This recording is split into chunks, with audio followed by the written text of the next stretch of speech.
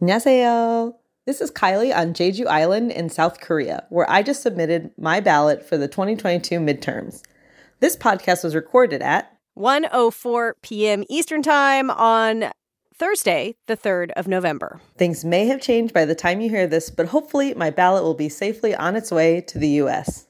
Okay, here's the show. Congratulations on voting. Hey there, it's the NPR Politics Podcast. I'm Tamara Keith. I cover the White House. I'm Elena Moore. I cover politics. And I'm Domenico Montanaro, senior political editor and correspondent.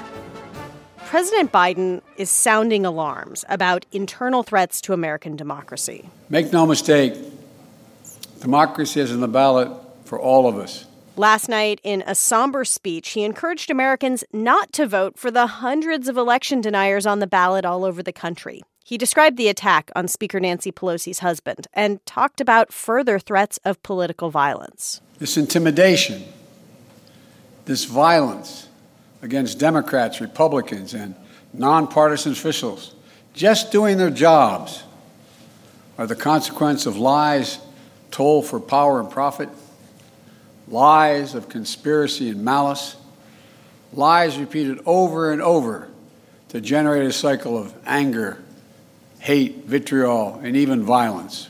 Domenico, what did you make of the president's speech? And more importantly, this seems like a closing message. So who is he trying to speak to with this message? Well, I think he's made a lot of closing messages, to be honest. There's a Fair lot of point. different planks of what he's getting at. And Biden's not wrong that there is a threat to democracy, that there are a lot of people who are running on this election denial platform, pushing former President Trump's lies. And a lot of them are running in places where, for positions where they would actually control election administration. Now, that said, is this going to appeal to, persuadable voters who have inflation on their mind? Probably not. But it's really hard for Democrats to make some kind of positive case about inflation right now because they're in charge. And while a lot of the charges that are coming at them are misleading and it's a complicated global, economic situation, it's very easy for Republicans to just say it's Democrats' fault. But this is a foundational argument that Biden has been making. It was a big reason for why he ran, and think that he just felt that this was really important at this time to make this case and elevate it. So as you say, he is unlikely, and polling would indicate, tests of this message would indicate that he's unlikely to reach Republicans and independent voters with a message about threats to democracy. So is this something that Democrats care about, or who is this for? Well, I do think that he's trying to kind of have an argument with people who, with Republicans or independents who might be open to this message. But what we have seen in our polling, for example, it came out yesterday that preserving democracy was number 2 in our survey for the lists of concerns that people have and what are their motivating issues. It was tops with Democrats, though. And so clearly this is in part, to remind people who maybe have been lukewarm on his presidency, who voted for him to oust President Trump, for example, former President Trump, that to remind them of the stakes and why they should vote. And that's important because in a midterm elections are base elections, and we've seen independent voters, for example, be lower down the list on enthusiasm and likelihood to vote. So getting your base out, super important. All right, I want to turn to young voters who have proven critical in past elections when Democrats have done well. Domenico, what does our PBS NewsHour Marist poll tell us about engagement among young voters this cycle? Well, it does show that young voters, and we're talking about in our polling, Gen Z through millennials, so people who are 18 to 39, essentially, everybody under 40, that they're the least likely to say that they're very interested in this election, which makes them among the least likely to vote. Now, that is true in almost every election, though, that younger voters are less likely to vote. They usually lag behind the oldest generation, for example, by about 45% on average. We see that in our polling as well here. But the problem I think Democrats are having is that older voters, baby boomers, for example, something like 87% of them say that they're very interested. So that 35-point gap is a really big gap. And when you have sort of the level of water rise that high on interest for some of these Republican-centered groups, Democrats are needing to do a lot of pickup, on trying to get their voters to not maybe the same level, but to similar levels from past elections to help them at least across the finish line in key places.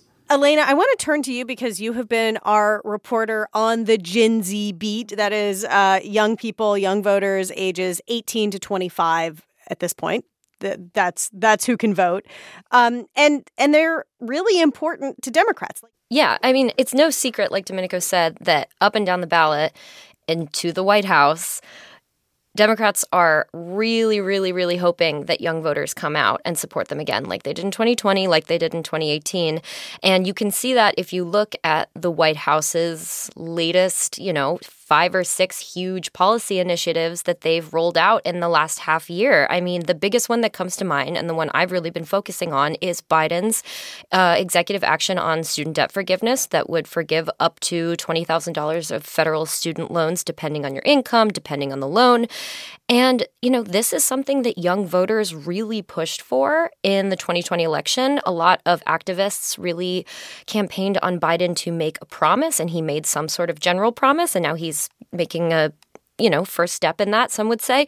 But, talking to strategists really focused on motivating these young voters, issues like student debt forgiveness or addressing climate or curbing gun violence, they're important and they're part of their message, but it's not necessarily the issue that is resonating with voters and making them get out to vote in these midterm elections. And so I wanted to, hear that from voters themselves. And right. No, don't just talk to strategists. You wanted to talk to real live voters under the age of 30. I got on the train and I went up to the Philadelphia suburbs and I met a bunch of voters. All of the voters I spoke to were Generation Z, basically anybody born between the years 1997 and 2012. So that oldest group of Gen Zers is who is able to vote right now. And one of the people I met when I was in the Philadelphia suburbs was Shannon Thomas. Shannon Thomas is 25 years old and she votes Democrat and she has student loans. It's an issue of hers. And she says that Biden's plan would really, help her life. But she's also a labor and delivery nurse. And it was pretty clear when I talked to her what she was voting on. The climate in the country really scares me, to be honest. I worry about my patients and I worry about my job and what the future of my job looks like if we don't get protection for women's right to choose in this state. I asked her, though, about student loans because, that's one of the reasons I was there. And she basically agreed with me when I said, are they just different stakes? Like abortion access is just on a different level. And she completely seconded that. And her girlfriend, Erin Moore, who's also 25 and is a teacher in Philadelphia, kind of echoed her sentiment. I went into school as an undergrad expecting to never pay off my student loan debt. So this is just extra for me. But the women's right to choose directly affects me and my family and people I care about. And Erin said that because she is a teacher in Philadelphia. And as, we know, teachers don't make as much money as some other professions. And basically she told me she chose this job knowing that she would have debt her whole life. And that's not really why she's voting. It's just a part of her life compared to something like abortion access, which she never thought would be taken away. All right, we are going to take a quick break. And when we get back, more about the youngest voters voting this midterm cycle.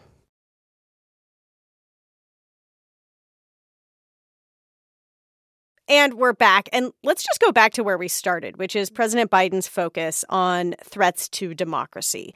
Is that something, Elena, that resonates with young voters that you've spoken to?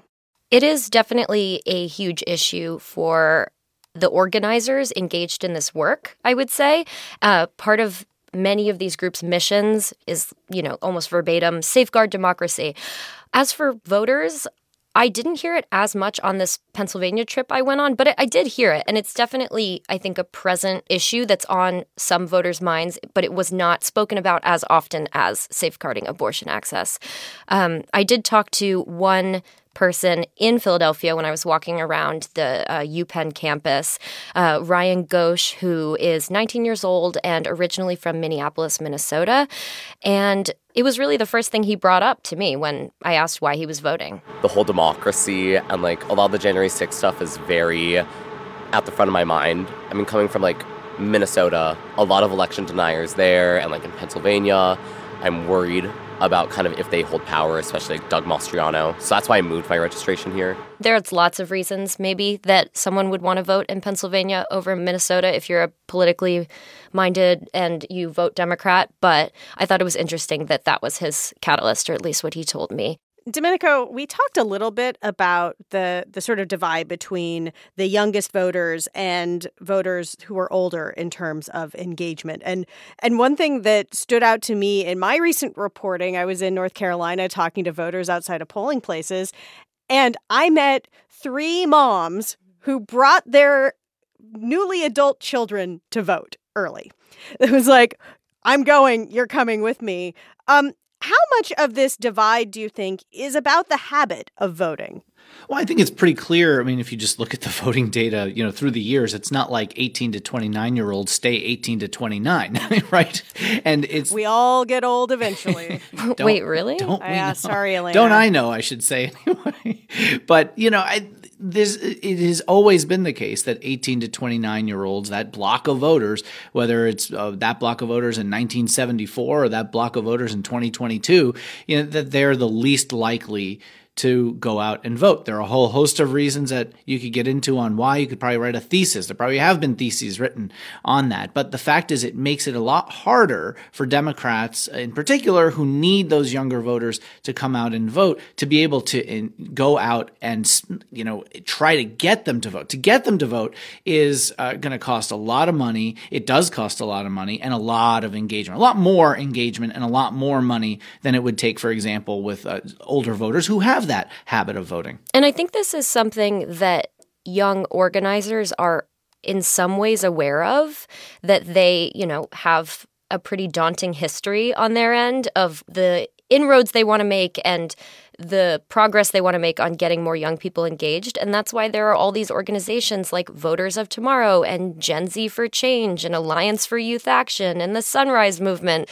There's a plethora of organizations now that are run by Gen Z and, younger millennial organizers who are literally focused on changing this narrative. And it is clearly harder in midterms to appeal to younger voters to get them out to vote, because you just look back at 2012, 2016, 2020, and you had about half of young voters who showed up to vote, who were eligible to vote. 2016, an aberration, about 39%, which, the Hillary Clinton campaign was upset about the fact that they weren't able to get younger voters out to be fired up to vote for her. But in 2010, 2014, 2018, it was only about a quarter of eligible younger voters, 18 to 29, who turned out to vote. And that gap makes it difficult for Democrats, especially in a year like this when enthusiasm is up mostly across the board. And I think that organizers would say that some of the onus of this is on the candidates. One of the organizers I spoke to, Santiago Mayer, who is the founder and leader of the group Voters of Tomorrow, which is an organization that's geared at boosting, youth turnout and youth voter participation. And we've talked before, and he's been, he's very excited about the midterms. He feels optimistic. But there was some frustration in his voice, too, when we spoke about this. I wish that more campaigns would have realized the power of young people earlier. Over the past few weeks, I've had several campaigns kind of call me in a panic and be like, it's 1 week to go. How do we reach out to young voters? I'm like, obviously, these are conversations that should have happened like months ago.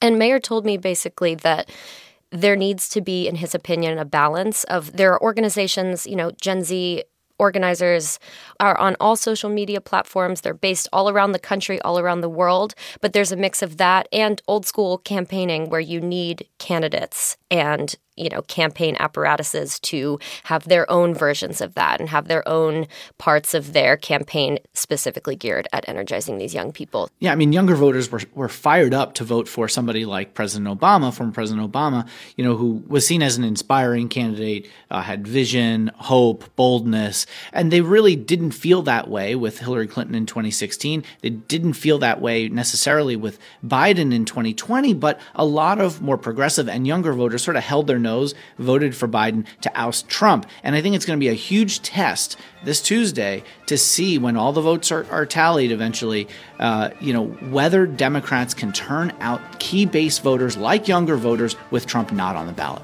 We are going to leave it there for today. I'm Tamara Keith. I cover the White House. I'm Elena Moore. I cover politics. And I'm Domenico Montanaro, senior political editor and correspondent. And thank you for listening to the NPR Politics Podcast.